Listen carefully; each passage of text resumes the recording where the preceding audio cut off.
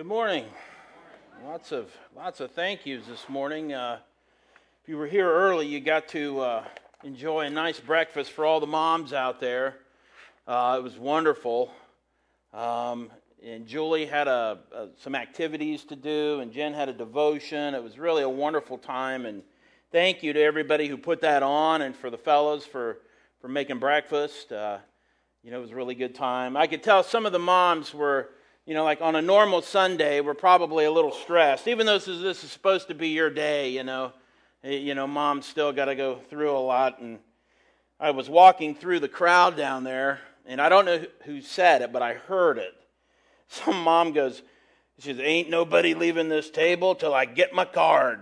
I don't know who that was, but you ever feel like that, Mom?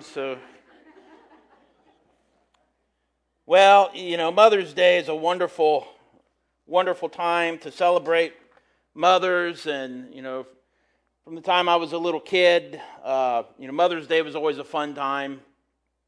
And when I was a little kid, I think I've told you the story before, we went to a little church in the great metropolis of Westville, Ohio. And we got up there, and the choir director, she taught us this song. We were supposed to get up here and sing it.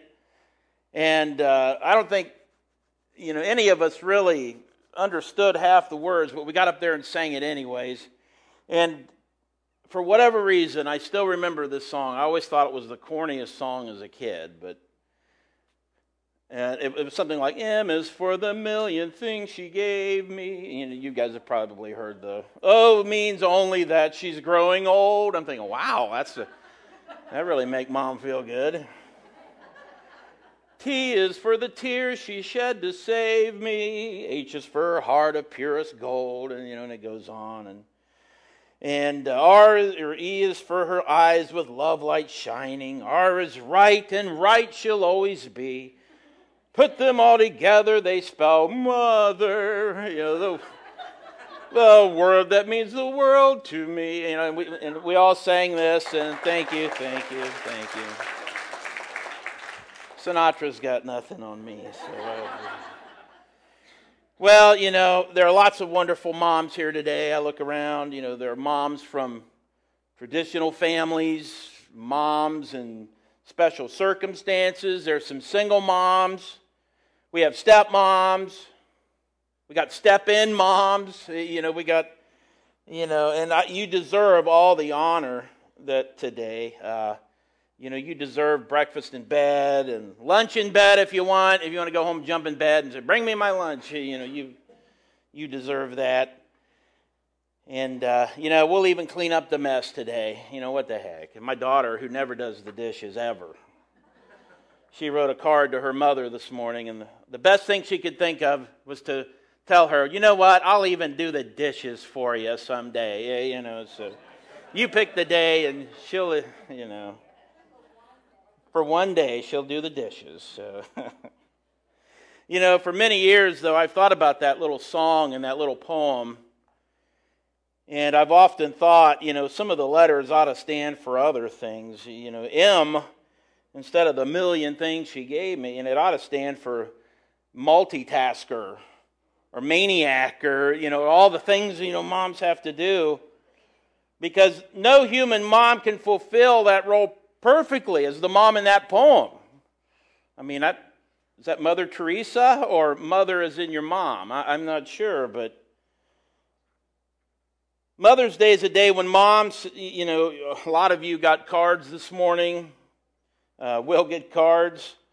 And, a lot of times these cards tell us not so much who you really are, but what the family, what society, what the world often suspects you should be. And I know for a lot of moms, sometimes that can lead to some guilt. Like, man, I can't be, who's this mom? I don't know this mom. And we get all these crazy cards, and Jim, I don't know if you got or Eric's back there today, if you got the PowerPoint going here. I've got a couple of, these are the kind of cards that I would like to give out. Dear Mom, it's not that you're the only one who sees the messes, it's that you're the only one who cares, except today. We care today because Dad's bribing us, and he seems serious. Happy Mother's Day. Happy Mother's Day to my second least embarrassing parent on Facebook. Some of your moms get it. Happy Mother's Day. Thanks for not putting me up for adoption. Probably tempted there. Thanks for being a great mom through my 30-year awkward phase. Just keep, Thank you, Mom, for making me food so I don't die. That's what moms do. If a mother asks you a question, it's better to tell her the truth because chances are she's asking because she already knows the answer. Remember that, kids. Moms know. Sylvia's shaking her head. Oh, yeah.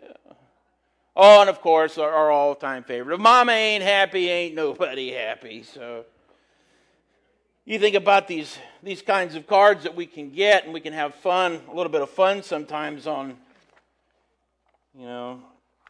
with moms and stuff. But, they did a recent survey on Good Morning America, and they asked viewers, list the top 3 television moms of the last 40 years.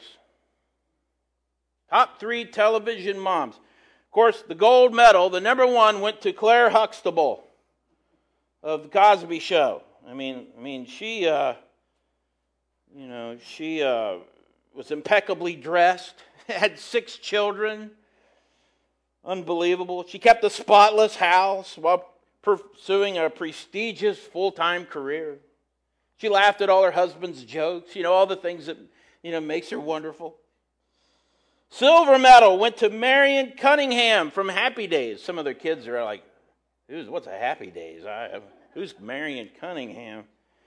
Well, she always looked good in an apron. She was always smiling. And the bronze medal went to Marge Simpson of The Simpsons. Marge, she married Homer, but I guess we can't hold that against her. She's a very patient lady. We'll give that to her. But, how can real-life moms live up to all that?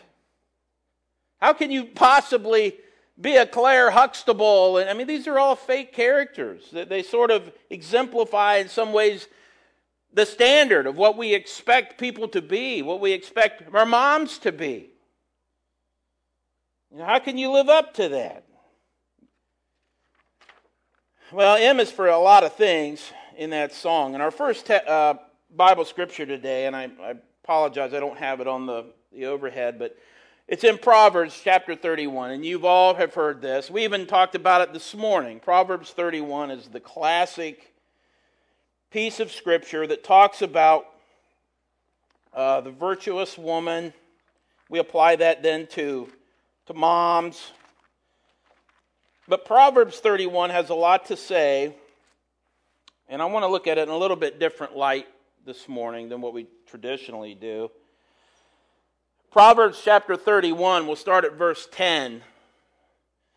And an excellent wife, who can find her? For her worth is far above jewels. The heart of her husband trusts in her, and he will have no lack of gain. She does him good and not evil all the days of her life. Wow, that's pretty good. All right, so the virtuous mom, you got to be excellent in your marriage. Verse 13, she looks for wool and flax and works with her hands in delight. She's like merchant ships. She brings her food from afar. She rises also while it's still night, gives food to her household, portions to her maidens. She considers a field. She buys it from her earnings. She plants a vineyard. Man, she's busy. She girds herself with strength and makes her arms strong. She senses that her gain is good. Her lamp does not go out at night. She stretches out her hands to the distaff, and her hands grasp the spindle. She extends her hand to the poor. She stretches it out to the needy. She is not afraid of the snow for her household, for all her household are clothed with scarlet. She makes herself coverings for herself. Her clothing is fine linen and purple. Her husband is known in the gates, and when he sits among the elders of the land. She makes linen garments and sells them and supplies belts to the tradesmen. Wow. Those verses talk about the behavior of a virtuous woman. Wow, that's a lot to live up to. Holy cow.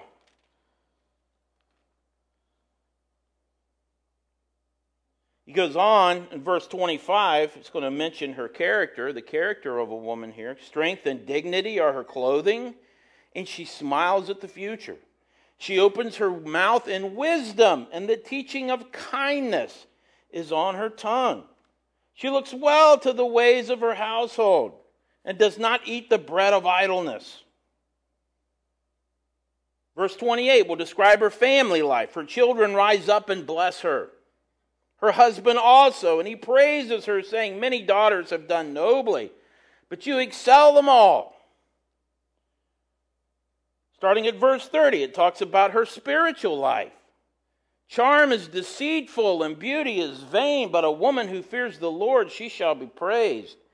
Give her the product of her hands, and let her works praise her in the gates. You know, as much as I love that scripture, and there's a lot we can learn from that, in my mind, that woman, I mean, she would be like Wonder Woman or something. She's perfect. No one's perfect.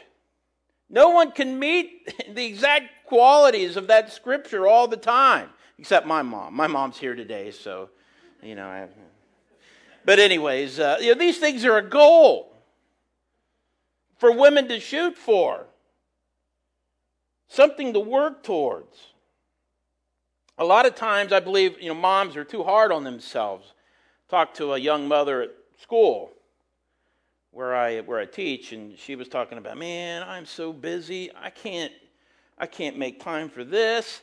And I get home, and all the thing I can do is make them a can of SpaghettiOs, and that's all they get. And then then I have to run off to a PTO and all this. And I'm just like, cut yourself some slack. You're doing the best you can. Our kids, we eat pizza rolls. I'm like the biggest kid in the family. I think Mom or Neola does a good job of raising me. But, sometimes that's what we got, and we love it.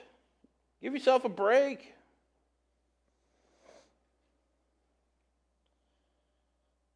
I think moms are too hard on themselves a lot of times. I know my mom had her hands full at times. My sister and I, Tammy, were pretty good kids, I think. But even we would drive her nuts at times. And of course, the punishment for us was you sit on the couch. You sit there, you sit over there. All right, and Mom would go around doing her thing. And pretty soon we'd sneak out and try to, just tempting her, seeing if we can make her mad. We'd sneak up off the couch and look down the hallway. Oh, there she is. And you run back to the couch. And of course, we get it again, but you know what? Moms have it like that. Your kids drive you crazy. And then moms feel guilty later when they get mad. Give yourself a break, Mom. I'll never know what being a mother is truly like, but, I know the regrets that some parents often feel because, they worry about the fact, I'm not perfect. I wish I was perfect. And, and you look at your kids and you're like, I did the best I could. There's no manual for parenthood, no manual for moms or for dads for that matter. So, hate to break it to you kids, but nobody gave us a book when you were born and said, here, do this. Your kids they'll always be happy and they'll never get mad at you. Well, that's not the way it works. What's your standard of perfection? I recently read an account of a mom who struggles a lot with perfectionism. She struggles with anxiety, and these things bother her greatly. And listen to this quote from this woman. She says, my son is a relatively good eater, yet I beat myself up over his eating habits every single meal. He's continuously sick. I feel like I'm never doing enough to prevent it. I feel tremendously guilty any day that I feel tired, and therefore don't spend hours of quality time teaching him new things or going on educational adventures. There are honestly a lot of days in which I live in a constant state of anxiety about not being the perfect mom to my sweet boy. And of course, I'm so far from perfect, it's not even funny. A lot of moms feel that way. Can I get an amen from the moms out there? Do you ever feel like that? Geez, I do the best I can.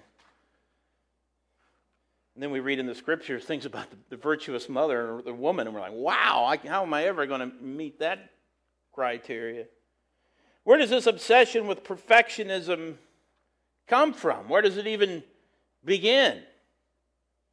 Everything from our careers to the way we look, our bodies, with our success as a spouse, as a parent, as a Christian. We strive endlessly to be more than enough. We're never satisfied with just resting in where we are, knowing that we're doing the best we can. I'm not saying we should just stop trying to do better. We should stop looking at the Proverbs and saying, wow, this is something to shoot for. But I do think we live in a world where we're constantly trying to compare ourselves with other people, and we allow that to sort of seep in and affect our own value and worth as a parent.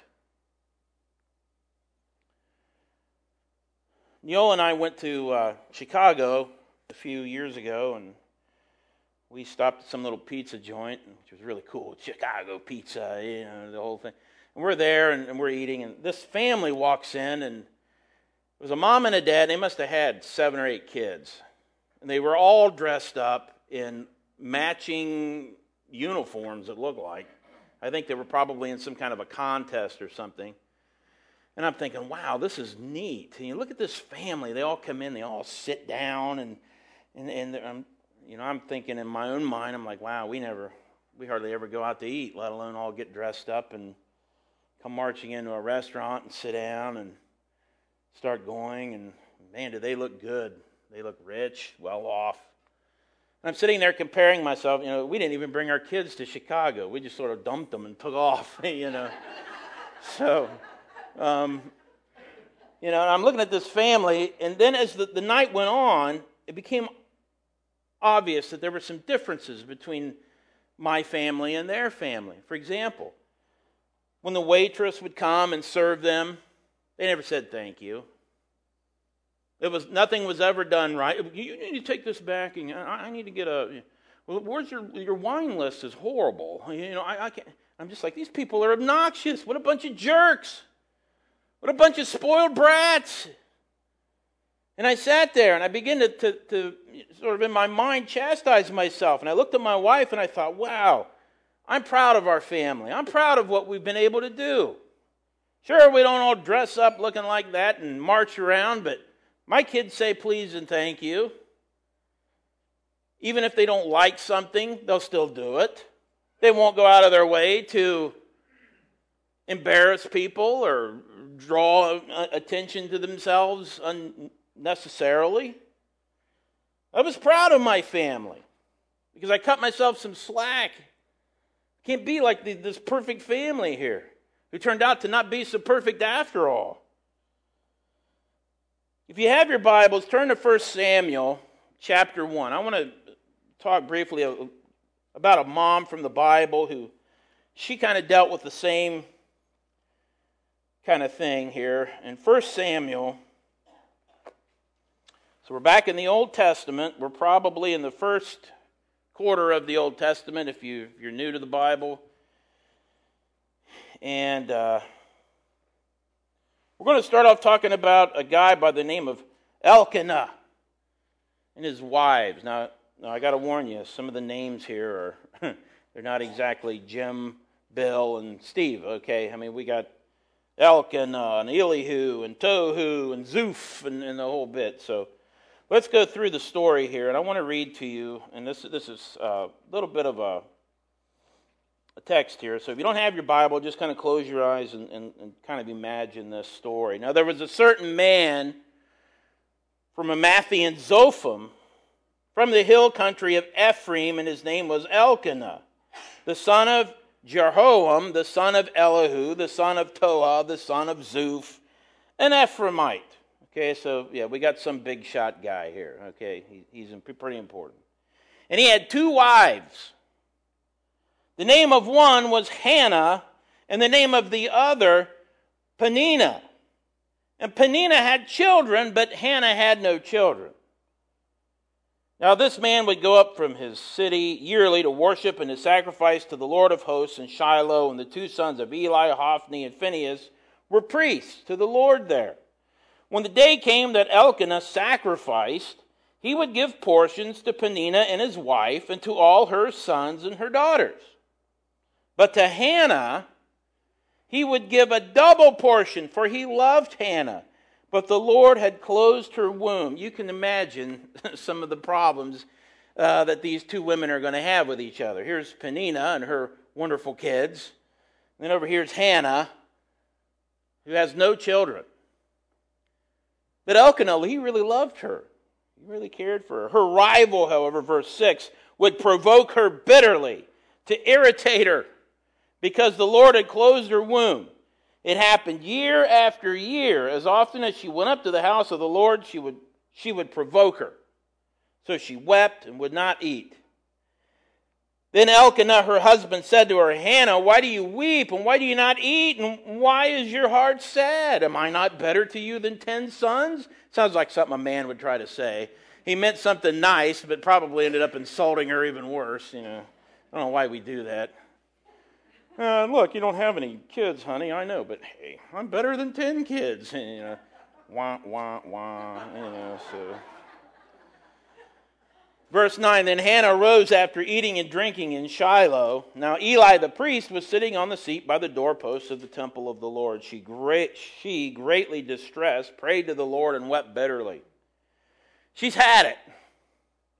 She's at her wit's end. She's tired of getting messed with by the other wife and her bratty kids. She's got nothing here, and so she's had it. Verse 11, she made a vow and said, O Lord of hosts, if you will indeed look on the affliction of your maidservant and remember me, and not forget your maidservant, but will give your maidservant a son, then I will give him to the Lord all the days of his life, and a razor shall never come on his head. Now it came about, as she continued praying before the Lord, that Eli was watching her mouth. As for Hannah, she was speaking in her heart. Only her lips were moving, but her voice was not heard. So Eli thought she was drunk. There's some drunken lady here in the temple. Great. Then Eli said to her, how long will you make yourself drunk? Put away your wine. But Hannah replied, No, my Lord. I am a woman oppressed in spirit. I have drunk neither wine nor strong drink, but I have poured out my soul before the Lord. Do not consider your maidservant as a worthless woman, for I have spoken until now out of my great concern and provocation. Then Eli answered and said, Go in peace, and may the God of Israel grant your petition that you have asked of him. She said, Let your maidservant find favor in your sight. So the woman went her way and ate, and her face was no longer sad. Then she rose early in the morning and worshipped before the Lord and returned again to her house in Ramah. And Elkanah had relations with Hannah his wife, and the Lord remembered her. It came about in due time after Hannah had conceived that she gave birth to a son, and she named him Samuel, saying, Because I have asked him of the Lord. Then the man Elkanah went up with all his household to offer to the Lord the yearly sacrifice and pay his vow. But Hannah didn't go up, for she said to her husband, I will not go up until the child is weaned, then I will bring him that he may appear before the Lord and stay there forever. What a story.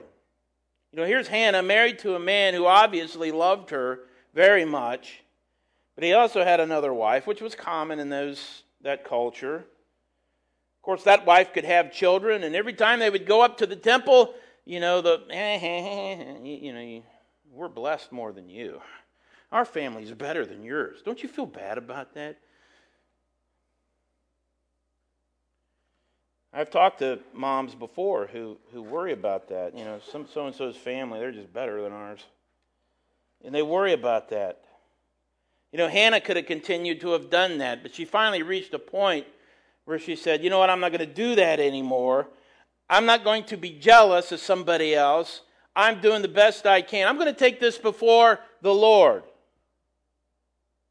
In fact, she prayed so hard, the priest Eli thought she was, had been drinking. But God heard her prayer. God knew that through this whole situation, Samuel would be born, and Samuel would grow to be a great man. Samuel would grow up.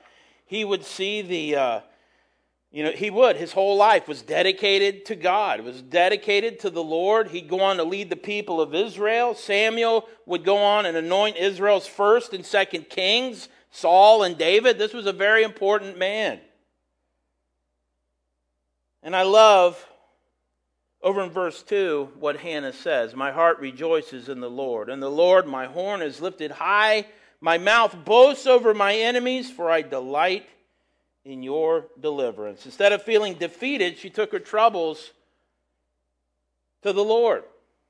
She continued to pray to God. She put her hope in Him. And despite the needling from Peninnah and those bratty kids of hers, Hannah looked to God, and He delivered her according to His plan and His purposes. Instead of allowing her life to be defined by guilt and anxiety she felt over her situation, she said, look, I'm going to stop comparing myself to other moms, and I'm going to put my trust in God. And God had something special for her. She only had to turn to Him in faith. Thank God for moms. We live in a world where, the idea of men being spiritual leaders, it's under attack. Being a spiritual man is seen as wimpy and weak in many places. And so many men will not stand up and assume a position of leadership within the family, within their church, within their community, a position that I believe God has ordained for men to do. Thank God for the moms. Because with men giving up that position, that additional responsibility has fallen upon the moms. How many of you had a strong female in your life who made sure that you got to church, that you learned right and wrong, that you made good choices, that you did these things? I know in my life, most of my spiritual mentors, they were all women. They took it upon themselves to make sure that I understood, that I knew who Jesus really was. For many of us, it was the women who were the spiritual glue that made things kind of stick together. And I think that's something almost God-given. I remember my son Dustin, when he was born, a long time ago, it seems like. He wasn't even a week old yet, and we were going to head to church. First time going to church. And I'm in the front room getting ready, doing something. And I could hear in the back room Neola talking to him. Just saying little things like, we're going to go to church, go learn about God and Jesus. Just little things like that. From the very, very beginning, sort of taking the lead. And I'm going to make sure that this kid, he's going to know about God. He's going to learn about Jesus. Now, he'll have his own life, as we all do. We all go our own way. But thanks for doing that for him. For making sure that he came to church and that he knew about Jesus. Even today, my youngest, he spent the whole day at Kings Island yesterday with his girlfriend. He is totally wiped out. They got home so late, and I looked in on him last night, and he didn't even crawl in bed. He fell asleep on the floor. He's laying there. You know how freshman boys are. They stink. They don't, they just like, man. It's like, let's let him sleep. No, she opened the door. Oh, we're going to church. Let's go. Time to get up. And he's laying there like, boom, door shuts. Well, at least she gave him the opportunity. So that's what moms do, though. So moms, it's your day. We love you. And, I think you give yourself a little bit of a break. Don't compare yourselves to other moms. Don't compare your family, your little family, with somebody else's family. You're doing the best that you can. And if you put your faith in God and ask for His guidance, He will bless you. He will help you. And He'll help you become the woman that He meant for you to be.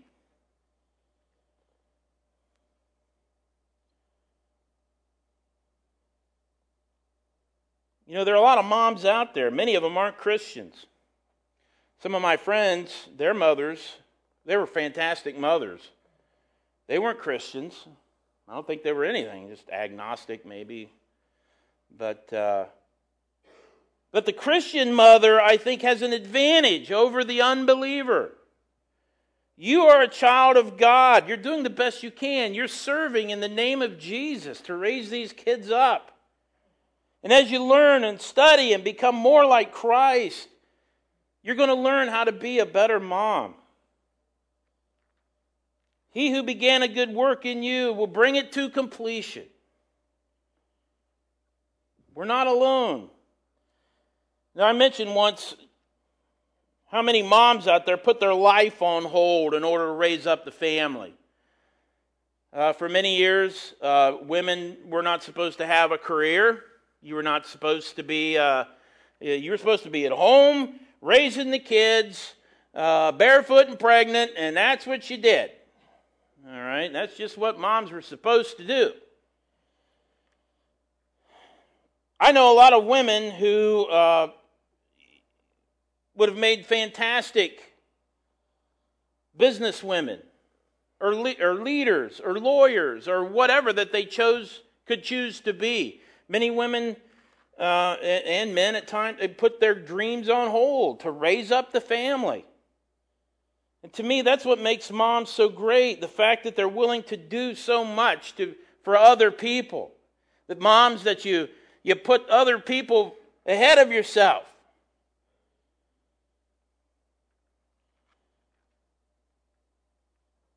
You know, don't look upon these years, the childbearing years of raising up the family, don't look at that as a time of regret. You're living out the greatest example of Christian love. You're putting yourself before somebody else in the name of Jesus so that they can have a better life. You know, today when you talk to your mom, or fellas, you take your wives out to dinner or whatever, and you try to make her feel good.